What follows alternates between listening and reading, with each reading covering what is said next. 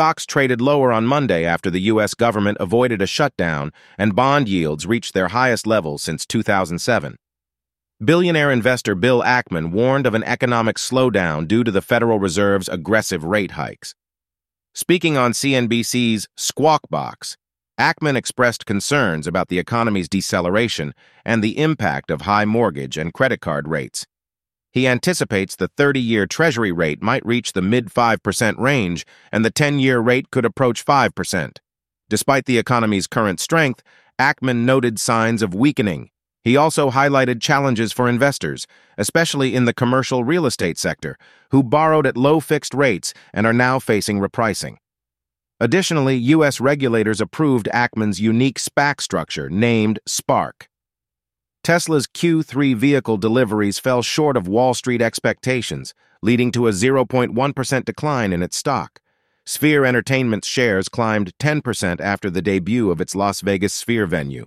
Crypto-tied stocks, including Riot, Marathon Digital, Coinbase, and MicroStrategy, advanced alongside a crypto rally.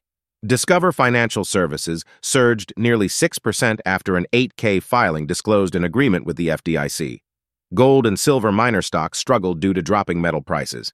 Instacart's shares dropped around 5% amid reports of a weak second-half outlook. SolarEdge's stock decreased by 3.7% after a Barclays downgrade. Insulet's stock rose by 5% after a Jefferies upgrade. Norfolk Southern's stock fell 3.2% post a Bank of America downgrade.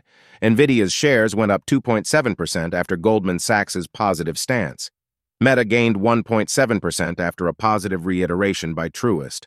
Apple's stock increased 1.2% after JP Morgan's reaffirmation, and Amazon rose 1.6% following UBS's continued buy rating.